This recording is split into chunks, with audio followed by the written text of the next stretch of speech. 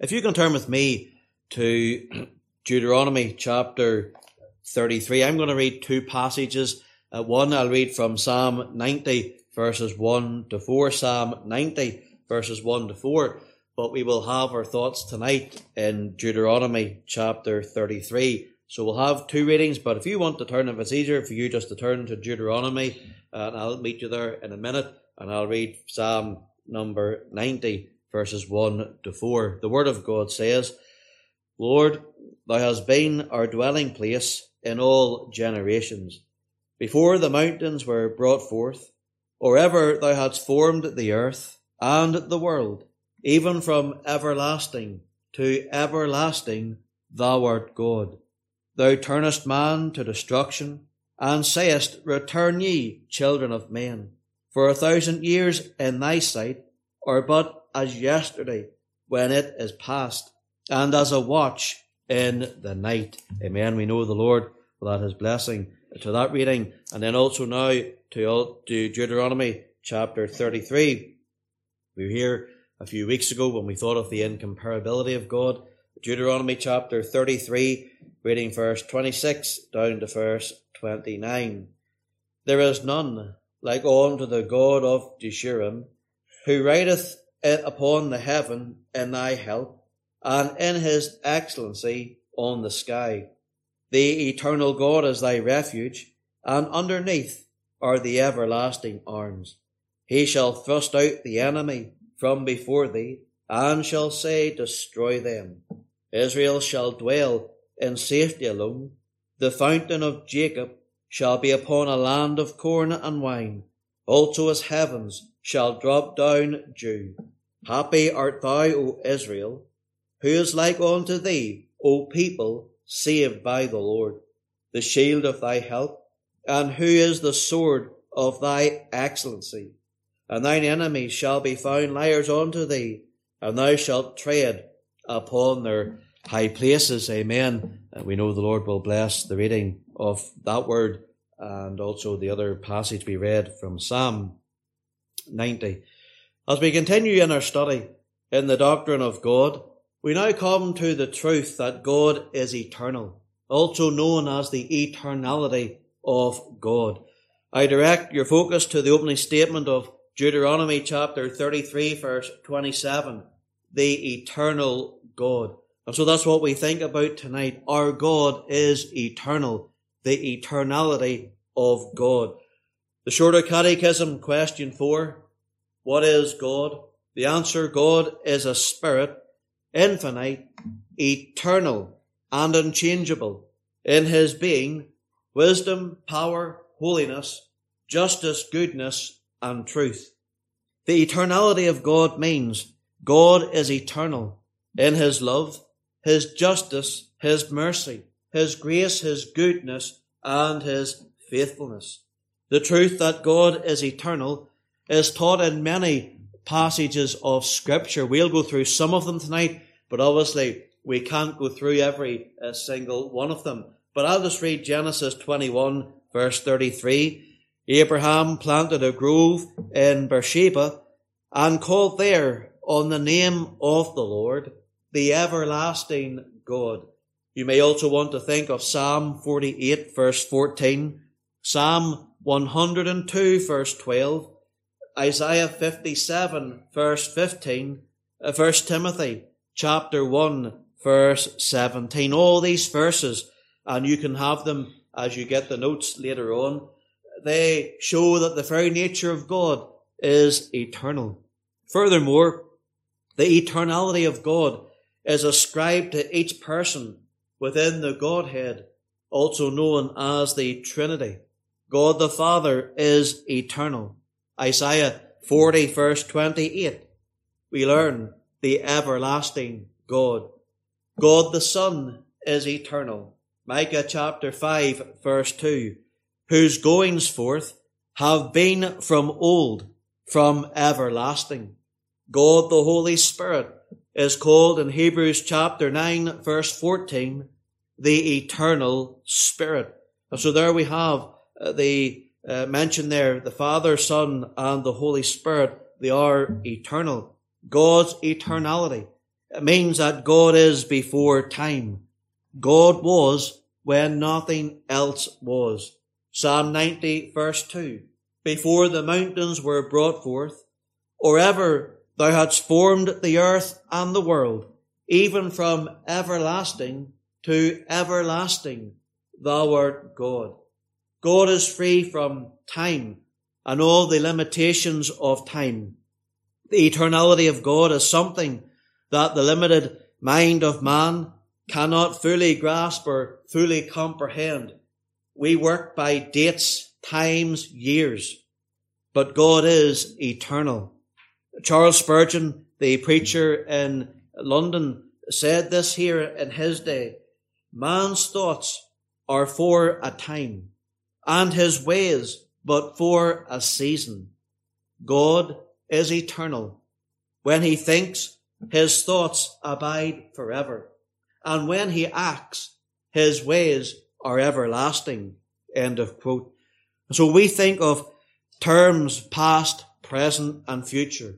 However, the eternal God views all time as the eternal present.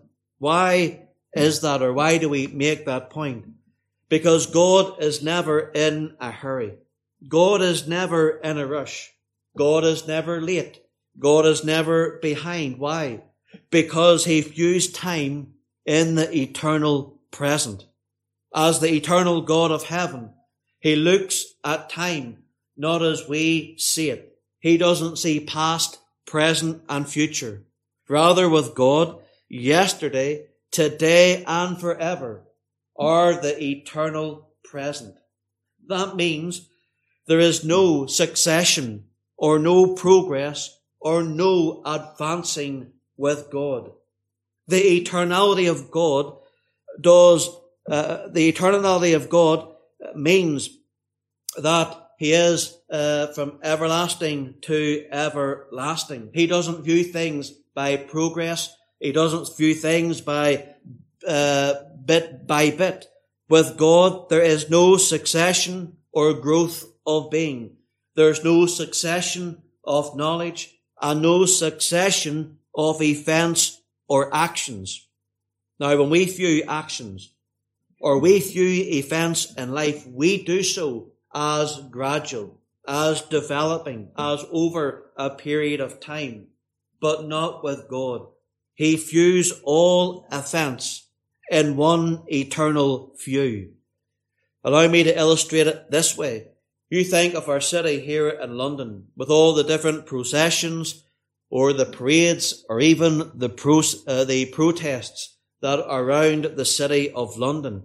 And as we think of that, as we view a procession or a certain parade, each section of that parade will march around the city.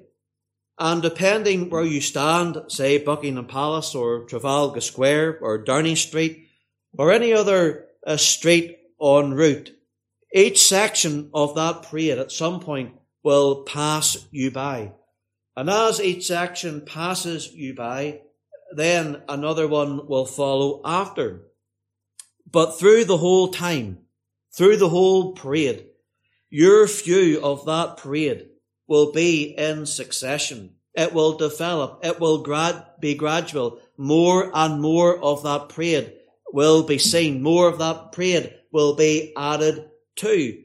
During the parade, you will only see what passes your view, but you cannot see the start from the beginning, or from the end. You cannot see everything at one time. You cannot see the whole parade, the whole protest, the whole procession from start to finish. All you can see is what is in front of you where you are standing. And as the parade passes by, more and more will be added on. More and more will be seen. Your knowledge and view of that parade will be limited. It will be restricted. It will be bound to what is before you. You take the funeral of Queen Elizabeth II. I remember going to that, and I stood there just on the before Buckingham Palace, and all I could see what was in front of me. The troops, all the different processions, the parts of the parade, they all came bit by bit. But where I was standing, I could only see what was in front of me. I couldn't see the parade that left Horse's Guard. I couldn't see what then went on past Buckingham Palace. All I could see what was before my very eyes. And so, as far as that whole parade went, my knowledge of it was limited. In fact, you were talking to people, what's happening down the road? Because no one else could see, no one else knew. You only knew what was before you.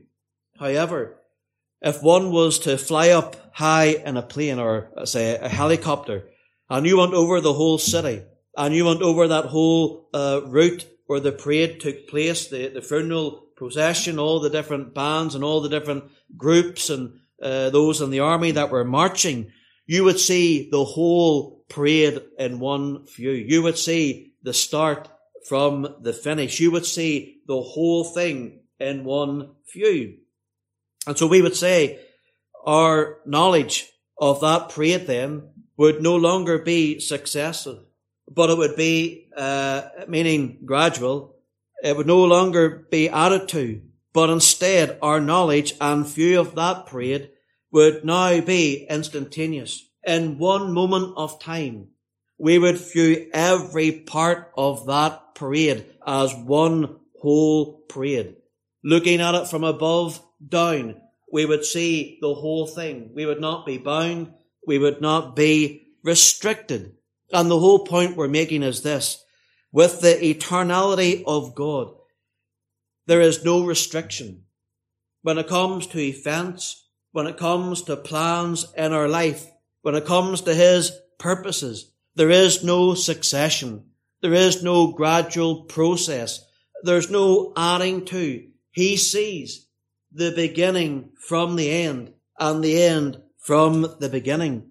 When it comes to our life, God knows everything in our life. He sees our whole life in one view. Therefore, God is eternal. He is uncontained, unbounded by any power. He is before all things, and all things depend upon Him. He depends upon none. And therefore, as we think about our eternal God, this is the one Moses is instructing the people about as they go into the promised land, as they take their journey. God knows all about their journey. He is eternal. He's from everlasting to everlasting. And therefore, the trials that they will meet as they go forward in God's command, He will know it because He is eternal. And Moses focuses upon the truth that God is eternal. And we will look in 4 simple ways how God is eternal and how that applies to our life. Moses basically says to the people that God is eternal. He is above, around, beneath, and before His people. Notice, first of all, the eternal God is above His people. In verse 26, Moses, in his closing words, refers to God who rides upon the heavens and dwells in the excellency on the sky in order to help His people. We touched on that phrase last time in our last study. But the language used gives the thought that the eternal God is above His people in the sense that He watches over them from above. Again, Psalm 115, verse 3.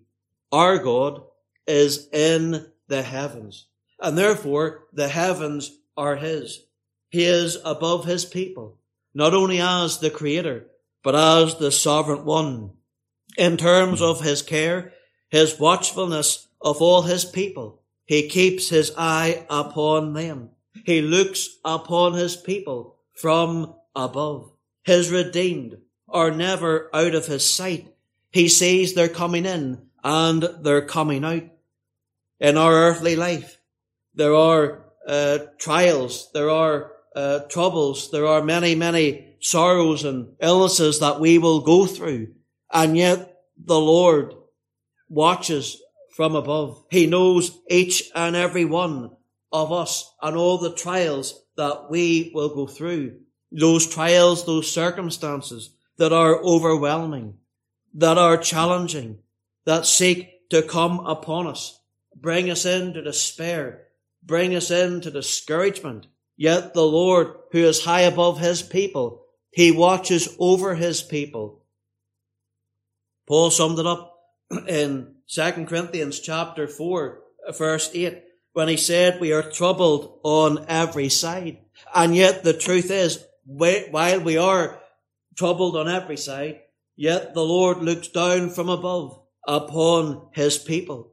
We can still say the words of Psalm 46, verse 1, that God is a present help in a time of trouble. Psalm 121, verse 1, our help cometh from the Lord, who made heaven and earth. And so there, while we go through the troubles of life, yet we have one who is above us, one who is eternal, one who looks upon us, and one who knows about us. And therefore we rejoice in our eternal God, because he is above his people, and therefore he rides across the heaven to our aid. He knows about you today. Our God is eternal, and he sees your life in one single view. We don't know what will happen to our life tomorrow or the next day, but the Lord does. And therefore, from heaven, he watches over his people. But notice also, secondly, the eternal God is around his people. Again, we read in verse 27, the eternal God is thy refuge. The word refuge refers to a shelter, a hiding place, a dwelling place.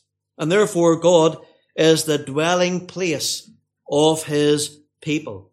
When we think of a refuge or a dwelling place, we think of home, a shelter in a time of storm, a place to close the door and get away from all the things and obstacles of life and come to that quiet place within the home. Around London, you see many people, when the rain comes heavy, they run towards the tubes or the bus stations in order to find refuge, in order to find safety. And so God is our refuge. He is the one who surrounds us. He is our dwelling place. He is our refuge. Again, Psalm 90, verse 1. The same words are translated that way.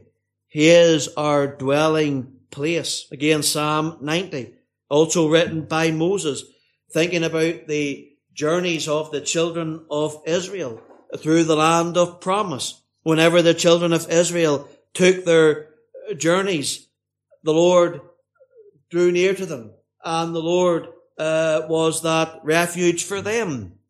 You read Numbers chapter 9, verses 36 to 38, how the presence of the Lord went with them, as symbolized by the cloud. Whatever they needed, whether it was food, whether it was water, their need was supplied. They were sheltered by the Lord every day and every night. Believers in Ephesians chapter 2, verse 19, are described as being of the household of God. And therefore, in our life, as the children of God, as the household of God, as the body of believers, as the church purchased by the precious blood, God is our refuge. He is our dwelling place. He is our safety. He is around us. He surrounds us. As the mountains are round about Jerusalem, so the Lord is around about his people. And as we go through day by day and night by night, the different roller coaster experiences with all the ups and downs, the twists and the turns of life, our God is our refuge. He is our eternal strength. He is our eternal defense. There is never a time, and there will never be a time, when our God will not be our refuge. Psalm 62 verse 8. Trust or depend in Him or on Him at all times. Ye people, pour out your heart before Him. God is a refuge for us. Selah. And what a wonderful thought that is. Not only is our God above us, but our God is around us and surrounds us. He is our refuge, our shelter, our dwelling place in any time of trouble. Whatever that trouble may be, you can flee to Him, you can run to Him for shelter, for protection, for help. When it comes even to our death, our God is still our refuge. He will not abandon us in life, and He will not abandon us at death. When it is that time to walk through the valley of the shadow of death, He will be with us. He will go before us, and He will surround us. He is our shelter from the wrath of God. Romans 5 verse 8, being justified by His blood, the blood of Christ that is, we shall be saved from wrath through Him. And therefore, what a wonderful thought that is. In life, God is our refuge. He's our refuge when we came to Him for salvation. He's our refuge through life as we serve Him. And when we come to death, He will never abandon us. He will always be that shelter to us, saved from the wrath of God. But notice also, the eternal God is beneath His people. Again, Deuteronomy 33 verse 27.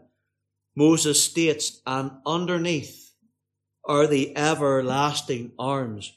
When you consider that word underneath, it means something below or something under that gives support, something that is solid.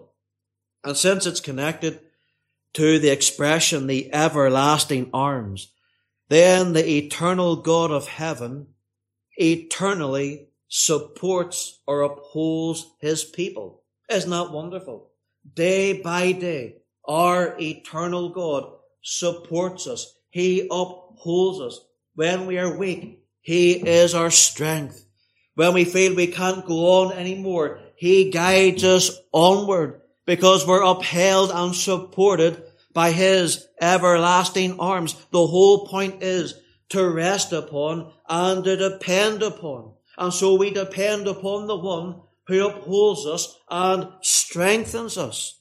We rest, we lean upon the everlasting arms of our eternal God. Now remember, going back to a previous study, God is a spirit, and therefore God does not have arms, and God does not have hands. We went into that in detail in previous studies when we spoke on the spirituality of God. God is a spirit. He doesn't have bodily parts, and therefore we're not to imagine God with hands and God with fingers and arms. Rather, that language is used for our limited imagination, or our limited understanding. That there is used to help us understand how God works and how God deals with His people. And so we think of arms, we think of hands used to work, used to support, used to give help, used to strength. You hear the phrase, can I give you a helping hand? Or let me help you with that. Or could you please hold this up for me? Or someone is walking up a ladder. You say, could you hold the ladder for me? And maybe you've been there before. Someone said, could you hold the ladder for me? And what you do is you put your foot on the ladder. And they say, no, not your foot. I want you to actually grab this because I could fall. And what they want you to get your hand on it and hold it secure. And that's the imagery used when it talks about the everlasting arms of God. It means to help our understanding of one who helps us, one who strengthens us, one who upholds us, one who lifts us up, one who will not see us, one who will see us through. God's everlasting arms will always carry out God's everlasting purposes, because God's promises cannot fail. And therefore we have fainting fits. We often doubt the care of our eternal God. Yet Moses is saying to the people, when you go forward into this land, your eternal God will hold you by his everlasting arms. He will support you. He will guide you. He will strengthen you. He will uphold you. He will lead you by his hand. While we don't know what the future holds, yet we know the one who holds the future. And my times, my life is in his hands. And therefore, whatever tomorrow holds, I know that the eternal God holds us in his hands. Charles Spurgeon had this wonderful thought in thinking about the everlasting arms of God and how believers can never slip through his hands and they can never go any lower than his hands. Charles Spurgeon learnt this lesson from a funeral. He was at a funeral one time, and this person prayed this prayer. Spurgeon wrote down, he remembered it. The prayer was this: a dear friend in Christ offered prayer, in which there was a sentence which struck me. That's what Spurgeon said. This was the prayer. O Lord, he said, you have laid our friend low, and we thank you that he cannot go any lower. For underneath him are the everlasting arms. And in due time thou wilt bring him up again in those everlasting arms, raised in likeness to Christ. And the whole point is this: even at death, God's people will never slip through his everlasting arms. He upholds us. He guards us. He has us in his hands. He is our refuge, our safety, our strength, our dwelling place, our upholder, our sustainer. God is eternal. And therefore, because he is eternal, his forgiveness is eternal. That's why when you ask Christ to be your Savior and you have all your sins forgiven, you're eternally saved, eternally forgiven, because the one who saved you and the one who forgave your sin is eternal. Again, John 3:16, for God so loved the world that whosoever believeth on him should not perish, but have everlasting or eternal life. And therefore, eternal life is offered unto you, because the one who offers it is eternal himself. And that ought to be a wonderful thought for the child of God. Your salvation is not just for time alone, but it is for all eternity, because the one who saved you is eternal. But that's also a fear then for those who are not saved, because we learn in Matthew 25 verse 46, the punishment of hell is eternal, because God is eternal. And therefore those who are saved, they go to eternal heaven. But those who are lost will be in hell for all eternity. And though, therefore, Moses can say about his God, he is above us, around us, and he is beneath us. And then finally, God is eternal. He is before his people. Verse 27, he shall thrust out the enemy from before thee, and shall say, destroy them. Moses assured the people of Israel that conflict lay ahead whenever they would enter into the promised land. And we know that as we read the books of Joshua, Judges, Samuel, Kings, and Chronicles. Battles would be fought, enemies defeated, and territory taken, just as Jabez prayed that thou would enlarge my coast. Moses spoke to Joshua, and he also spoke to the people about entering into the land. And he said in Deuteronomy 31 verse 6, the Lord, he it is that doth go before you. He's the one who leads his people on to victory. He's the one who will drive out the enemy. He's the one who will give the victory. Therefore, what you need to do is go into the land and trust in him and depend upon him, for he's the one who gives the victory. He's the one who knows what lies ahead. And while there will be snares and assaults and many mountains that seem to block the way, yet we know we have one who is eternal and one who makes that way through. For no enemy, no mountain, no assault can ever dethrone or defeat God. He is eternal. He is all victorious. And therefore remember, as the people of God, we are on the side that is already won. John 16 verse 33, in Christ we overcome. In Romans 8, 35 and 37, we are more than conquerors through Christ.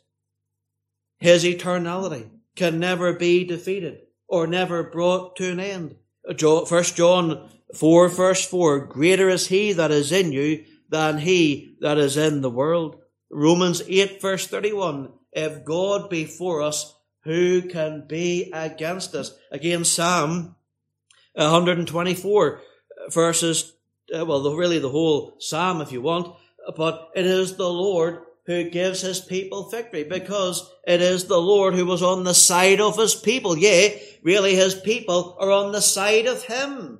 And so Moses, as he writes this passage, and he's preparing the people to go into the promised land, he told them about one who is incomparable. There's none like unto him. But that one who is none like unto him, he is eternal. He is above you, around you, beneath you. He goes before you. And therefore he will uphold you. He will guide you. He will direct you. He will never let you down, because there's no disappointment with the Lord. Our God is eternal. And therefore, while Moses will not take this journey into the land with them, the Lord will. And the Lord knows the end from the beginning. And therefore, child of God, in our life, day by day, the one who is eternal knows the day of your birth, but he knows the day of your death. He sees the start of your life and the end of your life in one eternal view. And therefore, what a blessed thought to know that every day I live in his care. I live in his plan. I live with his thoughts upon me, that he will guide me and he will bless me. Our God is eternal. And I trust the Lord will write his word upon our heart, because what a mighty God we serve. Amen.